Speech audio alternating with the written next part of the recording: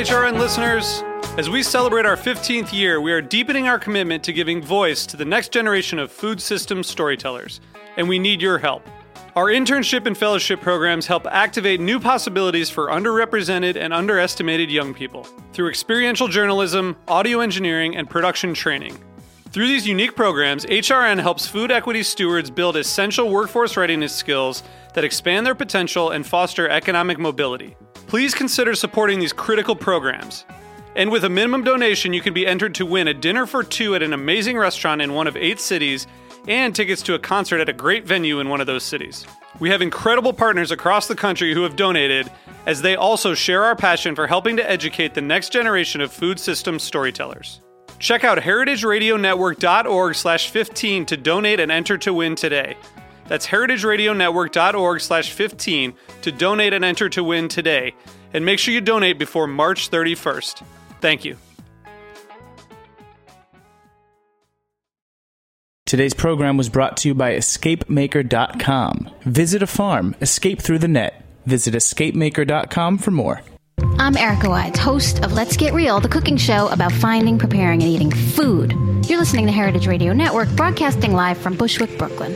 If you like this program, visit heritageradionetwork.org for thousands more.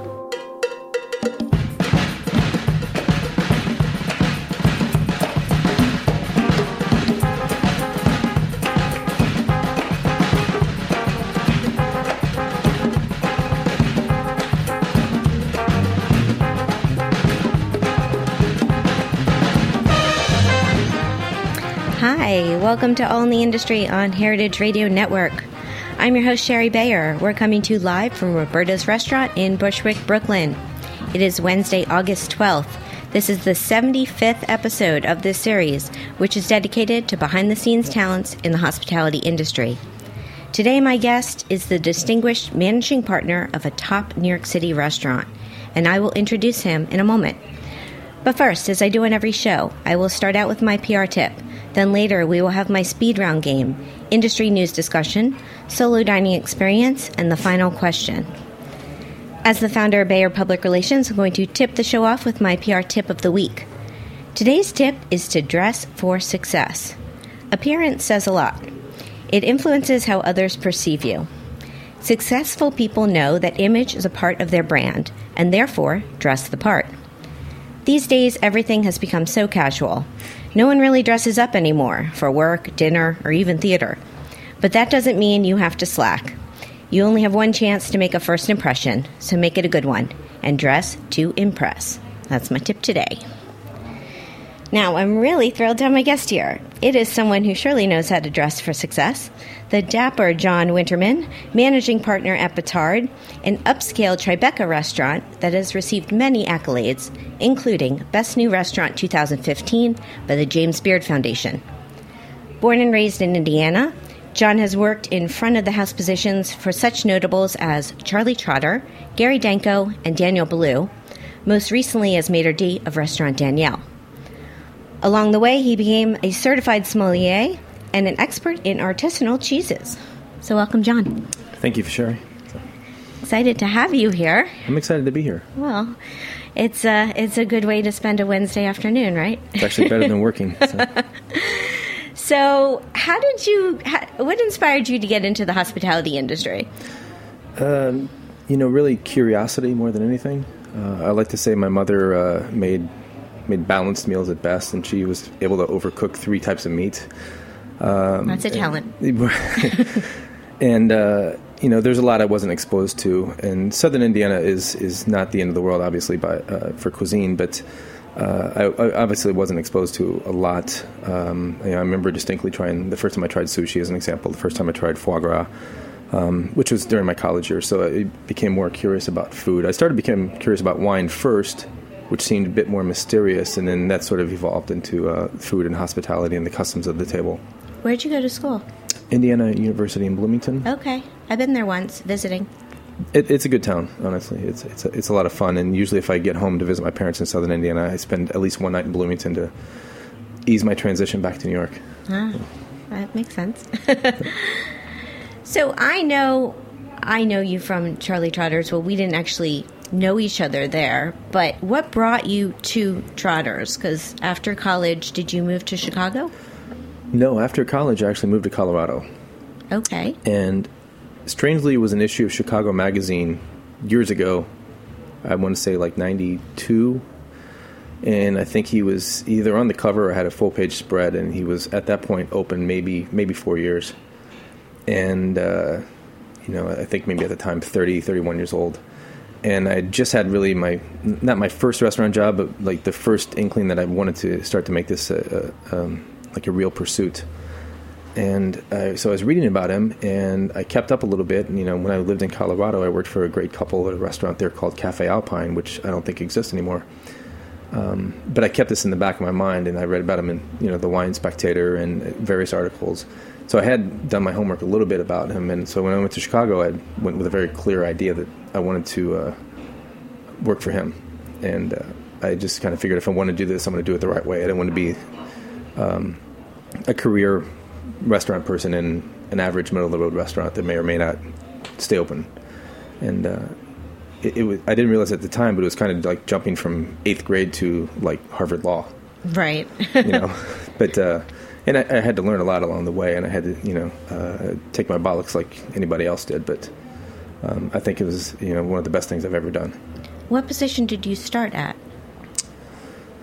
Food runner. Okay. Yeah.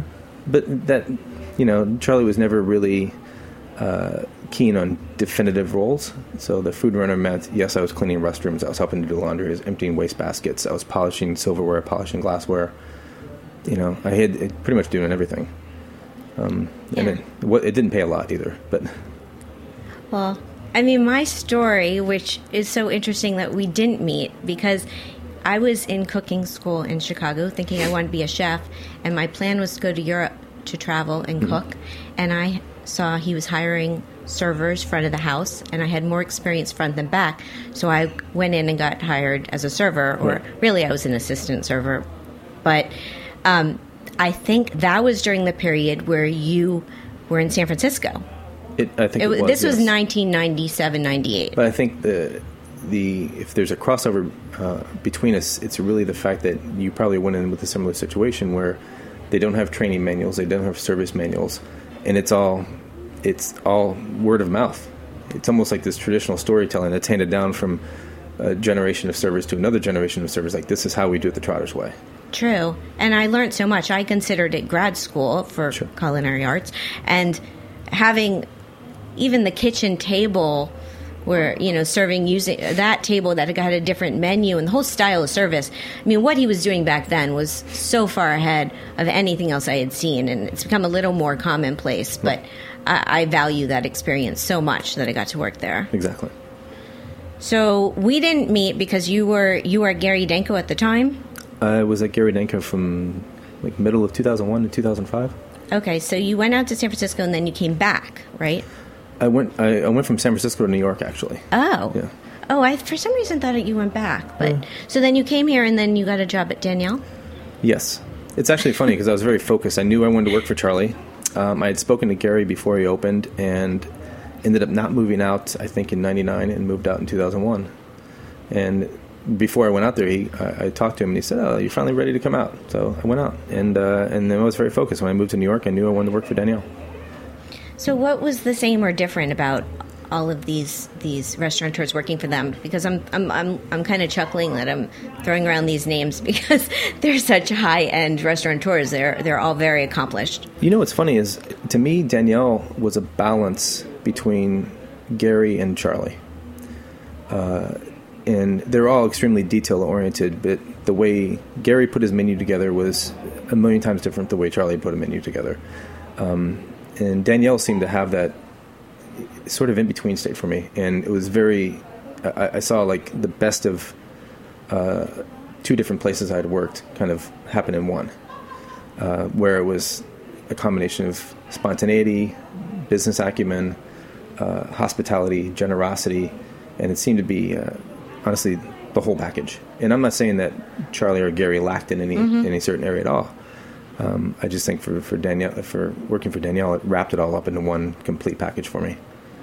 Is there a best piece of advice or something you learned from Danielle over the years?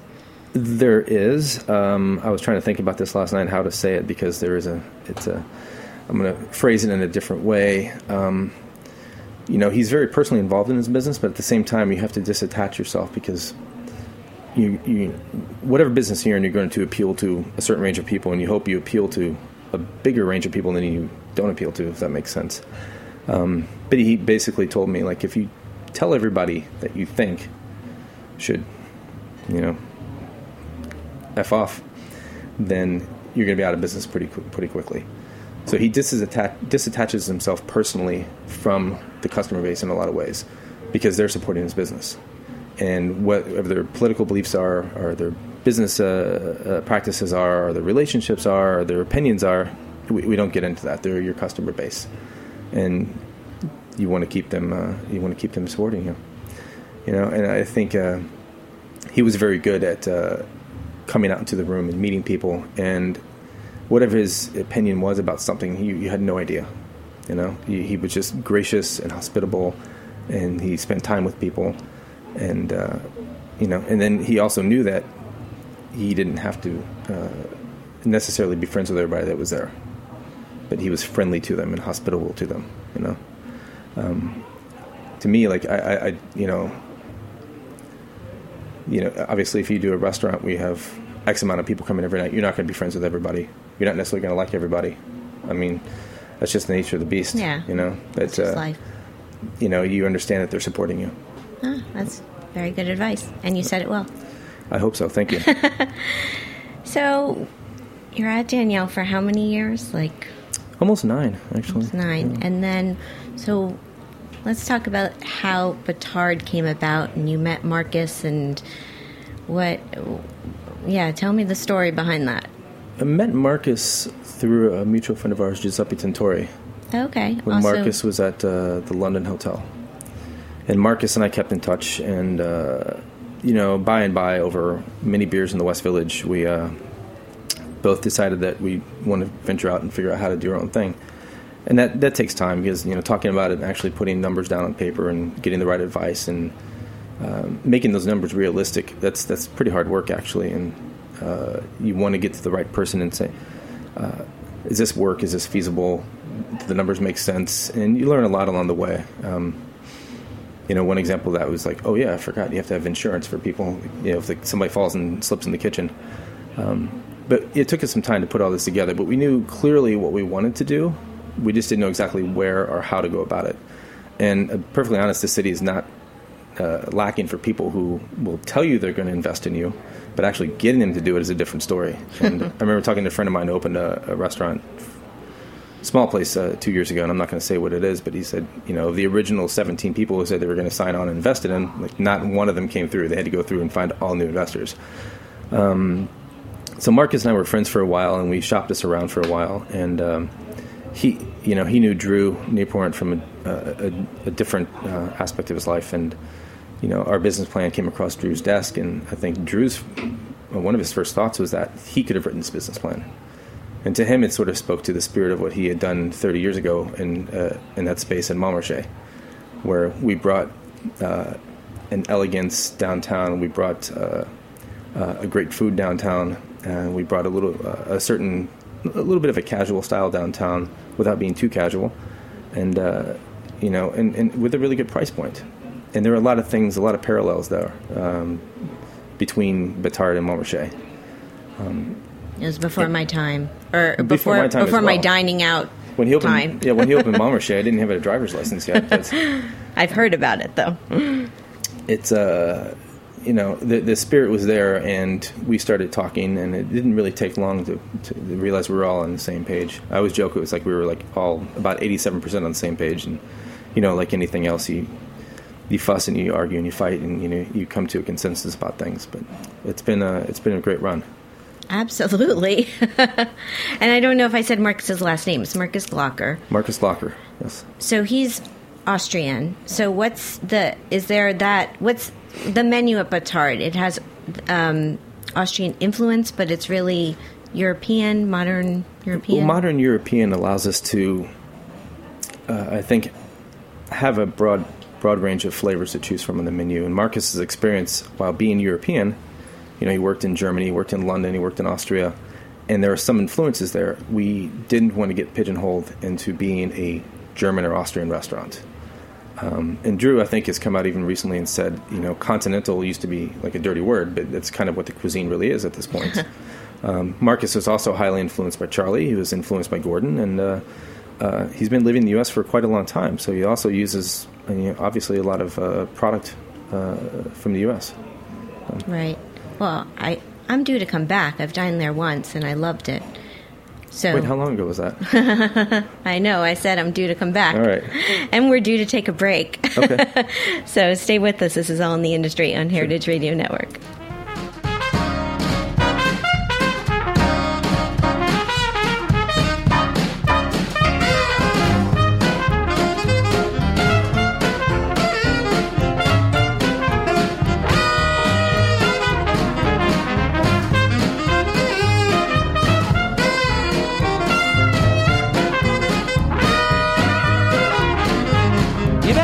You want it when you get up in the morning, 'cause it won't be long before you're dead and gone. No, there ain't no telling. Yeah, we all just bet, just playing our hand till the last stand. So tell your mama you've been spreading honey, won't you? Visit a farm. Log on to escapemaker.com for more ideas on local weekend getaways and day trips, including orchards, farms, and wineries. Or come by Escape Maker's yellow tent in Grow NYC's green markets and pick up a guide to local agritourism escapes to the green market's own farmers and producers. The guide will be updated seasonally to feature farms, wineries, and destinations in New York City, New York State, New Jersey, Vermont, and Pennsylvania. Plus, Escape Maker will offer overnight packages to these destinations so you can get the full experience. No car? No problem. Escape Maker features plenty of ideas for car-free getaways, including discounts via Amtrak. There's no better time to explore outside the city. Soak up the fresh air and scenery like a butterfly and support your local farmer. Log on to escapemaker.com to get inspired and make your escape through the net.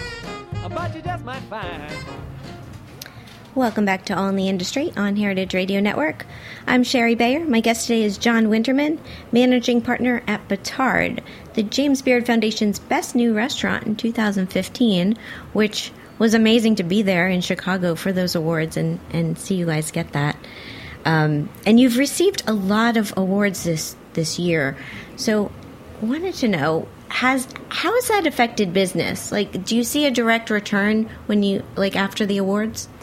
You absolutely see a direct return. In fact, part of it is you realize that, and I'm going to say this with the qualification that I'm not complaining about anything, but you have to protect yourself, or suddenly you're going to be overbooked and very much in demand, where you were booked before, but suddenly you're going from 120 covers a night to 150. And especially after the Beard Award, we had an amazing May and June. It's been a great summer, but we had to learn a little bit about how to keep it in control. You can't take everybody into the door at once. You have to learn how to spread it out and learn how to get people a half an hour earlier, half an hour later, or maybe try to come on a different day, or you can only see so many people at once. The flip side of getting those reviews is usually. We were joking, for a couple of weeks after you get a great review, you're like the worst restaurant ever, because a lot of people want to come in and see, is it worth it? Do they deserve it? And you're kind of back on your heels sometimes when you hear some of the complaints that come through. But overall, the people have been great and super supportive, and we've had a lot of fun. Yeah, it sounds like it shouldn't be that way, like a backlash. But, I mean, some of these, I have them listed here. You had New York Magazine, the 12 best new restaurants, New York Times, the 10 best new restaurants of 2014, and you had a glowing 3-star review. I mean, you've had a lot of great things, 1-star Michelin. Working that. So, yeah, that's interesting. And is that your job then, as managing partner, to manage the reservations, and what do you do? Well, yes, it's part of my job is to help manage reservations, but Part of it is, honestly, Marcus, it takes care of that too, because we have to look and see if we're staggering the tables the way we need to. We know that the kitchen can only plate so many things at once. We don't have the luxury of like suddenly expanding just because we have an extra 50 covers at night. So we have to be smart about how we do it. And Marcus and I talk a lot, and we have input from Drew as well. Because we all have experience, but he has the advantage of having opened 38 restaurants before that. So a lot of that experience comes into play too. And he's also very good at when somebody's like, "Oh, I need a 7:30 reservation." He's great. I've got you in at 8:30. And he doesn't even bat an eye. And sometimes I'm still a little cautious or shy about trying to push somebody a little earlier or later when you're, in essence, it's not that you're not giving them the time they want. You're kind of doing them a favor because you have a first or second seating on the table, and you don't want somebody to wait, and you don't want them to wait. Obviously, if you overbook the restaurant, people are going to wait for food. The service isn't going to keep up.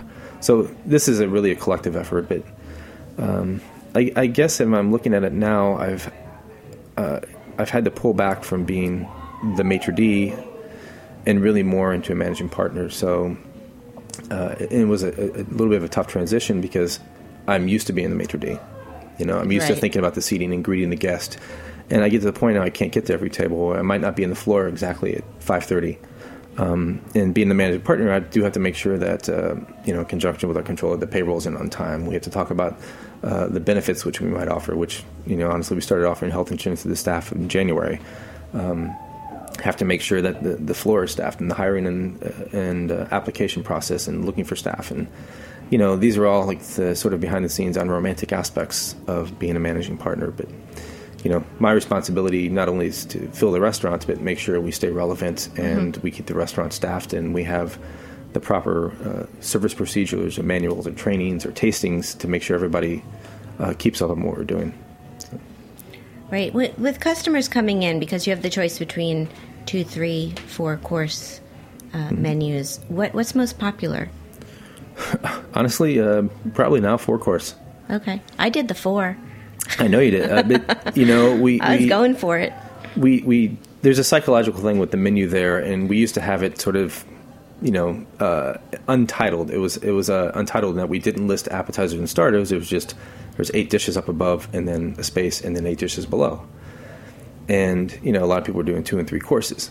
So Marcus pulled out, I think, 5 items. So now there's clearly the top section, the middle section, and the main section, and then the desserts. And that just extra line, for some reason, that extra blank space, like psychologically, people are like automatically ordering a middle course. It's kind of amazing how that works. And it's, I know the kitchen gets hit sometimes because we're selling a lot of food.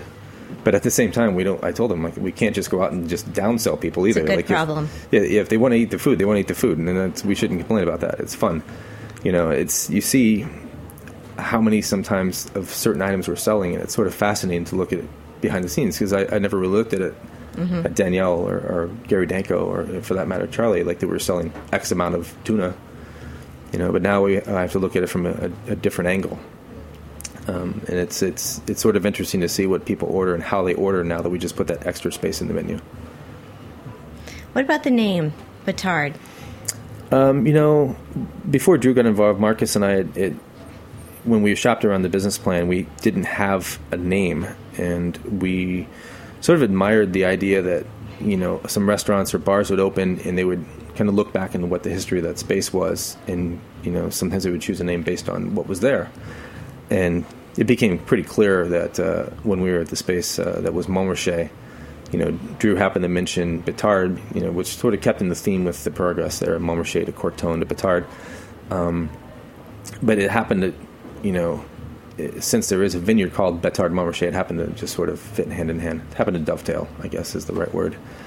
And it doesn't hurt the fact that we're all kind of, complete bastards anyway, which is a literal meaning. But nah, I thank you for the temporary tattoo that is sitting here for me to use at some point. I'll have to decide where to put it. It's a Batard tattoo, if I'm not being clear. Put it somewhere that you don't mind it being for 3 days. Yeah, okay, I will. Let me ask you my questions from my guest last week. I had on Jimmy Carboni of Jimmy's Number 43 and Chef King Fujanakong of Kuma Inn and Umi Nam. They recently launched Tito King's Kitchen at Jimmy's. Right. Okay, so King asked, how do you handle rowdy guests at Batard? You know, I thought about that when you emailed me this question. I thought, how am I going to answer this? Because Batard really, it's not a rowdy restaurant. It's an energetic restaurant, and you have a full room of people having a great time. I haven't really had to deal with a rowdy guest, but then my bartender reminded me of a friend of mine that had come in that I used to work with, and he got up on top of the bar. And Danielle? No, it wasn't Danielle. It wasn't. Danielle would have sprayed people with champagne in addition, but no, my buddy got on. That's his thing. You know. I mean, not in the same sense, right? As I joke. But we, it was kind of funny. Kind of encourage it because I don't want the people to get the impression that we're a staid, stiff upper lip type of restaurant. I think the staff there is young and we can have some fun, and the food is exciting, and we have a really wide range of people there. So we do encourage people to come in and have a good time. It's not a mausoleum, we don't want it to be a quiet restaurant. We certainly don't want it to be a super loud restaurant, which is some criticism we dealt with here and there. But we do want it to be energetic. So, while I don't necessarily encourage rowdiness, I do encourage it a little bit. Shout out to Glenn Coben. He worked with you on the design, right? He did, yes. Yeah. I like Glenn. And before I ask my second question, another segue question is: you get a lot of celebrities, right? I mean, is there someone? I see your Instagram, pictures in the kitchen. Is there anyone you've been totally starstruck by, or or is it all just customers having dinner? I'm going to sound like a jaded ass on this one. I don't really get starstruck. That's cool. I actually might get a little starstruck if A.A. Gill came in. I sort of admire him as a travel and food writer. There's a few people I wish would come in and they haven't yet. And there's some people that have surprised me to be really interesting people. I'm not necessarily going to name names. I know there are a few pictures on Instagram. The one that we kind of wish he had dined there, he came in late just to have a glass of wine, was Marco Pierre White. And maybe I got a little starstruck on that one. Okay. Mainly because I walked around the corner of the bar, I'm like, my God, it looks like Marco Pierre White. And it is. And it was. Great. Okay. My question from Jimmy is, pick your favorite dish on the menu and pair 3 drinks with it. The favorite word, I'm going to be a little bit cagey about this. I don't have a favorite dish. Yeah. I have a couple of ideas in mind, though. We have a sweetbread dish right now that's amazing. A lot of people have loved it. It's done with cucumber and a little lemon and garbanzos. It's a really fresh, for sweetbreads, that is a dish for the summer. It's I think a really great flavor. And I was looking through our wine by the glass selection, which is very strong, but this one for sweetbreads, I'd have to go in and say we've got a Chablis, a Buteau from Ravenel 2010, which is really stellar right now. I might have to recommend spoiling yourself a bit on that sweetbread course. So I think those two go hand in hand. Okay. Sounds good to me.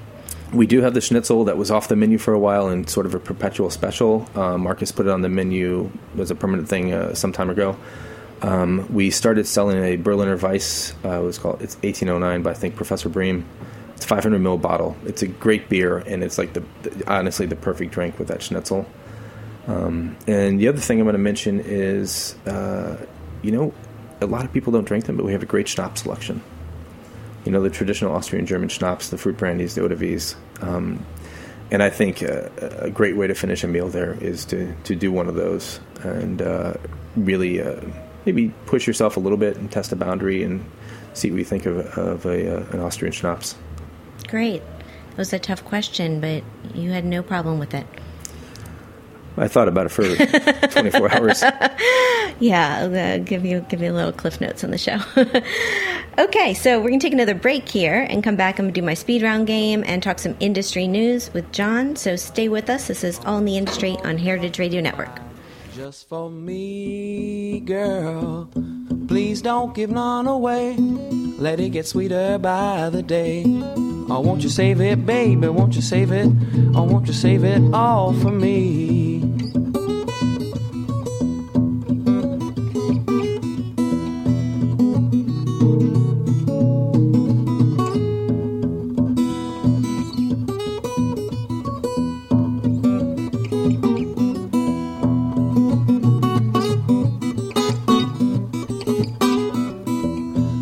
won't you save all your cherry jam?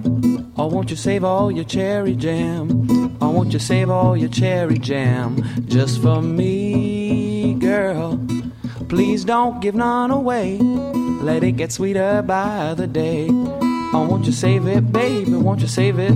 Oh, won't you save it all for me?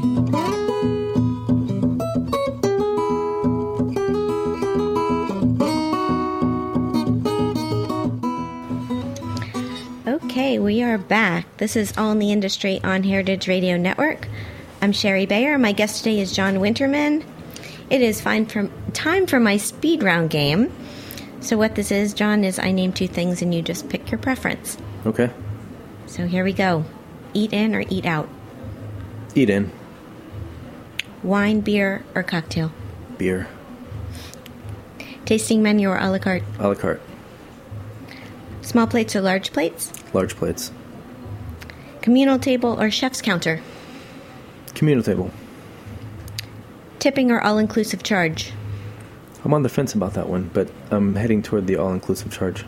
You've been very speedy, fast, and excellent at this game, so I give you that one. That one's a very tough one. No. So, okay.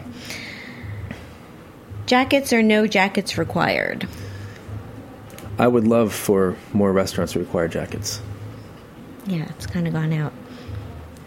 The Gin Watson or the Jen Watson? That's a tough one. Can I have Jen Watson holding a Jen Watson? Yes, you may. Okay. For those that don't know, the Gin Watson is a drink on Batard's menu named after Jen Watson, who was a mutual friend. Two more. Cheese plate or dessert? Cheese plate. Manhattan or Brooklyn? I have to say Brooklyn now. I live here. Ooh. Very good. Wow, you really sped through that. Most people get stuck on all of them. Well, you said literally it's a speed round. Yeah, so I wouldn't it is, but literally people don't hear that word. Right. It turns into a slow round. But, Okay. But that was great. Because now we have time to talk industry news. Yay. Okay, so today in the New York Times, Pete Wells reviewed Chevalier in Midtown. He gave it 2 stars. This is a new place at the Baccarat Hotel and Residences with Chef Shea Galante. And I actually did one of my solo dining experiences there at the bar a while ago and enjoyed it, but it is pricey. 2 courses, $74, or 3 courses, $96. I did the 2 course. Right. I really enjoyed it, but it seemed from this review that he enjoyed it too, but he kind of wasn't sure if it found its identity and wasn't sure why it was dubbing itself as a brasserie.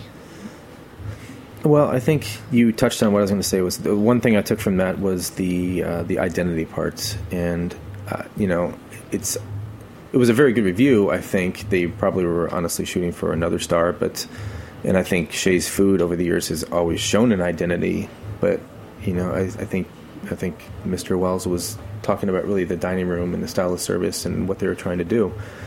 And brasserie is one of those unfortunate words. I thought about one of your questions that you haven't really asked me, and I think about this a lot, where people talk about concept. What's your concept? And we can go back and talk about that. I want to talk about it now. Yeah.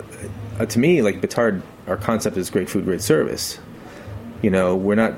There's so many labels out there that we didn't want to fall into a brasserie or a bistro or steakhouse or whatever. We just wanted to fall into.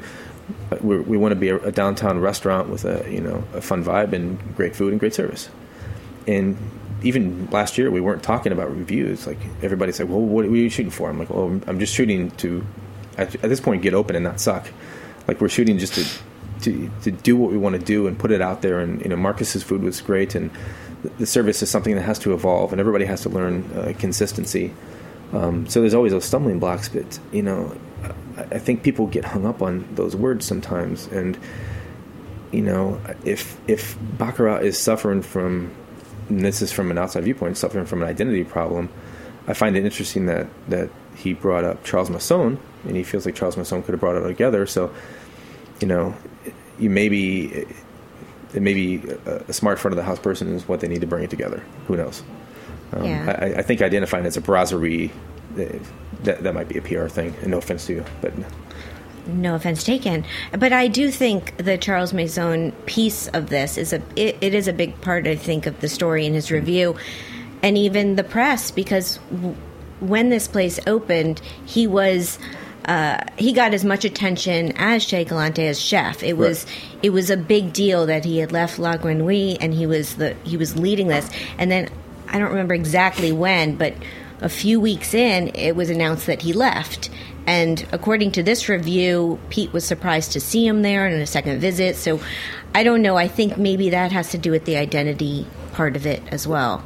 It might. You mentioned their price point, and I'm not in any way inside their head on this one, and I'm going to maybe say this comment and disassociate myself from what they're doing there, but I think sometimes people are afraid to identify with something that might be higher end at this point, because so many casual restaurants have opened, and there's so much casualization that they almost don't want to be regarded as a high-end restaurant. But $74 is not inexpensive for 2 courses.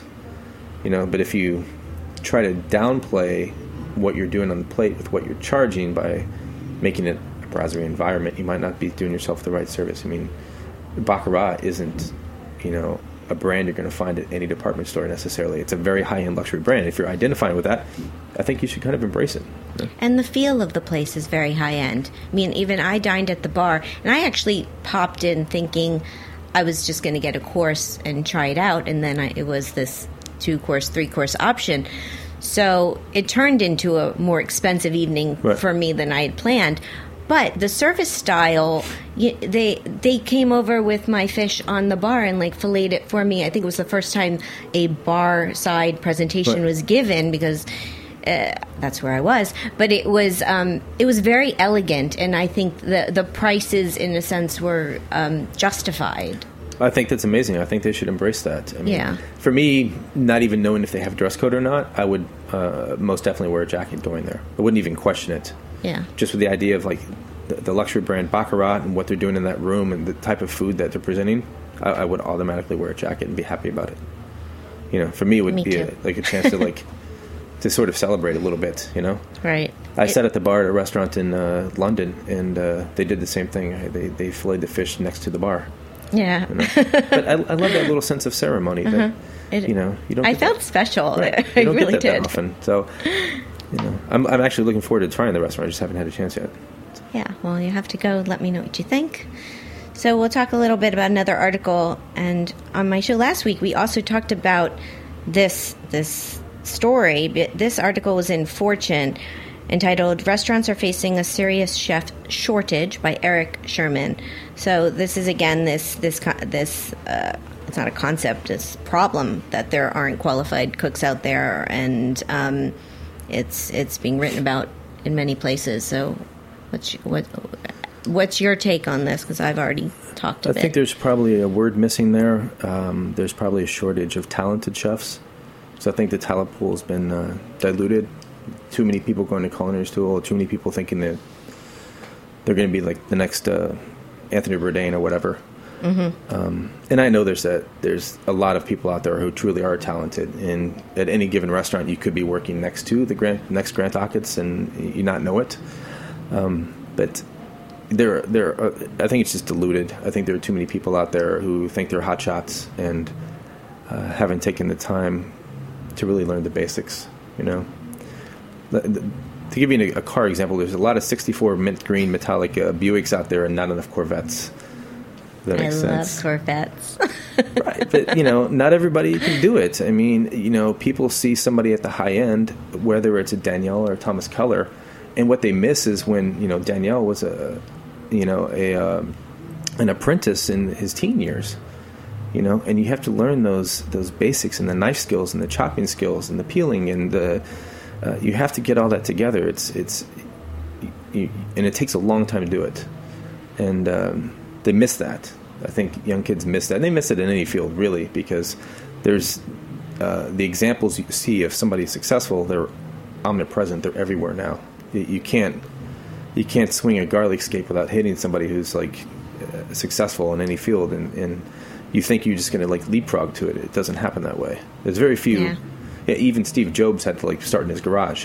No, I agree. I think I guess I'd say our generation or the generations before, kind of, you paid your dues, or it seems the chefs now, the ones we're talking about, like Danielle Ballou, they didn't just become at that level. They didn't just jump in there. They worked very hard and many years in, learning just how nice skills.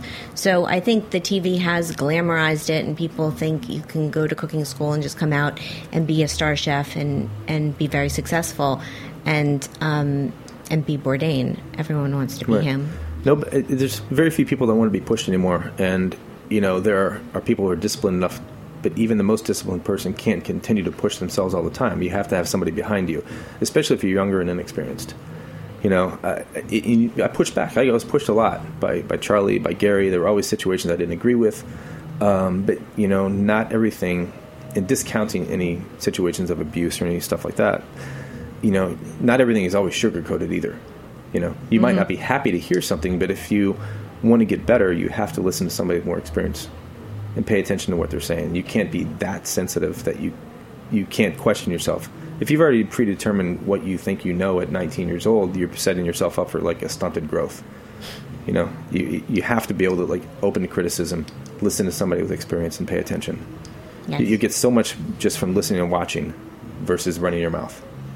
I'm going to sound like an old curmudgeon at this point, but... No, what you're saying is true. I agree. So, well, we'll see. There'll probably be more articles about this. Right. I'm sure a lot of comments about this one, too. So. No, it's all good. Okay, we're going to take another break here. I'm going to come back and do my solo dining experience. This is All in the Industry on Heritage Radio Network.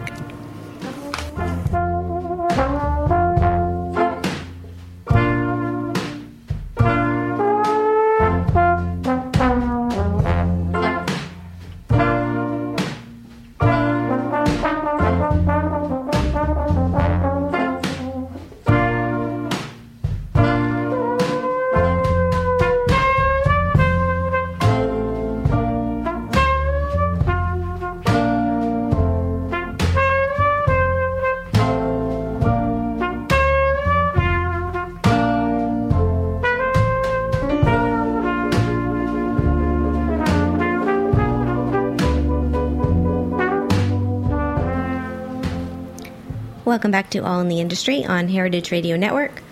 I'm your host, Sherry Bayer. It's time for my solo dining experience, which this week is at Superiority Burger. Here's the rundown. The location, 430 East 9th Street in the East Village in Manhattan. The concept, compact, all-vegetarian fast food spot serving up popular burgers. The owner and chef, Brooks Headley. Why did I go? Because this new hot veggie burger place is all abuzz. My experience. On a beautiful Sunday evening, I arrived at this tiny restaurant that was packed with vegetarian burger seekers. It took me a minute to decipher between who was waiting in line, who was waiting for their order, and who was waiting for one of the few seats. But once I did, I placed my order, waited, and then took it to go to nearby Tompkins Square Park. There I sat on a bench near the lovely jazz trio, providing excellent ambiance. What did I get? The Superiority Burger with Munster cheese, iceberg, tomato, and dill pickle, a side of burnt broccoli salad, and an Arnold Palmer noted as not too sweet. My take. The tea was just right, and the burger was delicious. It was on the smaller side, easy to pick up with one hand, and really quite tasty. And the broccoli had a nice kick from red chili. The scene, vegetable lovers, I suppose. Perfect for vegetarians and vegans. Interesting tidbit. Chef Headley is known as a hardcore punk drummer and award-winning pastry chef who recently left his longtime position at 4-star Italian restaurant Del Posto in New York City. Personal fun fact. I appreciate veggie burgers, but I'm still a carnivore at heart. The cost, $13, not including tax and gratuity. Would I go back? Yes, and next time I would also try the house-made sorbet and gelato. Their website, superiorityburger.com. Have you been there, John? I have not. I work like a galley slave sometimes. But my partners demand a lot of me. So. Okay. Well, if you're craving a veggie burger... I don't know if that'll happen. But. Yeah, I more see you at the Spotted Pig having their burger. But, yeah, no, it was really good. It was good. Sounds great. So. Okay, so it's time for the final question. So my next guests are two lovely Australians. They are Executive Chef Ry Waddington of Winged Foot Golf Club and food and golf photographer Diana DeLucia. Now, I know Diana from... She took my headshots a few years ago, and actually my All in the Industry logo of me walking down the street is a photo she took of me. Oh, great. So she's due to come on this show, and she's gotten into this golf and food photography. So that's a little background, but I want to see if you can ask them a question. Well, I would be curious to know if they find parallels between the discipline and art that is golf and the discipline and art that is cuisine. That's so interesting. You know, I honestly don't play golf because I don't know if I have the patience and aptitude to do something like that, because it looks like it takes so much time and patience, and it's, for me, I have that ability sometimes, but I feel like if I picked up a golf club and I couldn't learn quickly, I would be very frustrated. So, oh, that's a great question. Probably the same reason I'm not a professional chef, but I work the front of the house. I have a little bit more freedom. Right. Yeah. Well, it's precision and it's consistency. Consistency is the key word, I think, when it comes to it. Yeah. Okay, so that's the show. Thanks, Great. John. You're welcome. Thanks for having me. It's been fun. So I've been talking to John Winterman. He's the managing partner at Batard. Their website's batardtribeca.com. They're a part of the Myriad Restaurant Group, which we didn't mention, but I am a fan of Myriad. You should be. Tracy Newport came on my show last year to talk about New York Restaurant Week. So yeah, I was curious about. I knew he came on the show, but I was curious. Maybe he spent the entire time talking about the Mets. So. Only 40 for the 45 minutes. Yeah. Fair enough. Okay, so more on where to find John and Batard. So on social media, at John Winterman, at Batard NY, at Myriad Rest Group. My social media is at Sherry Bayer, at Bayer PR, at All Industry. My Facebook page is All in the Industry, and my website's BayerPublicRelations.com. As a reminder, all of our shows are archived on heritageradionetwork.org. We are also on Stitcher and iTunes, so you can download our episodes as podcasts and listen to us anywhere, anytime. Now, we are going on a 2-week summer break here at Heritage Radio. So my next live show will be Wednesday, September 2nd at 4 p.m. Thanks to everyone out there listening. Thanks to my fabulous engineer, Liz, to all of our sponsors, and to John Winterman. I'm Sherry Bayer, and I hope you have a great break while we're on break. So thanks for being part of All in the Industry. Bye.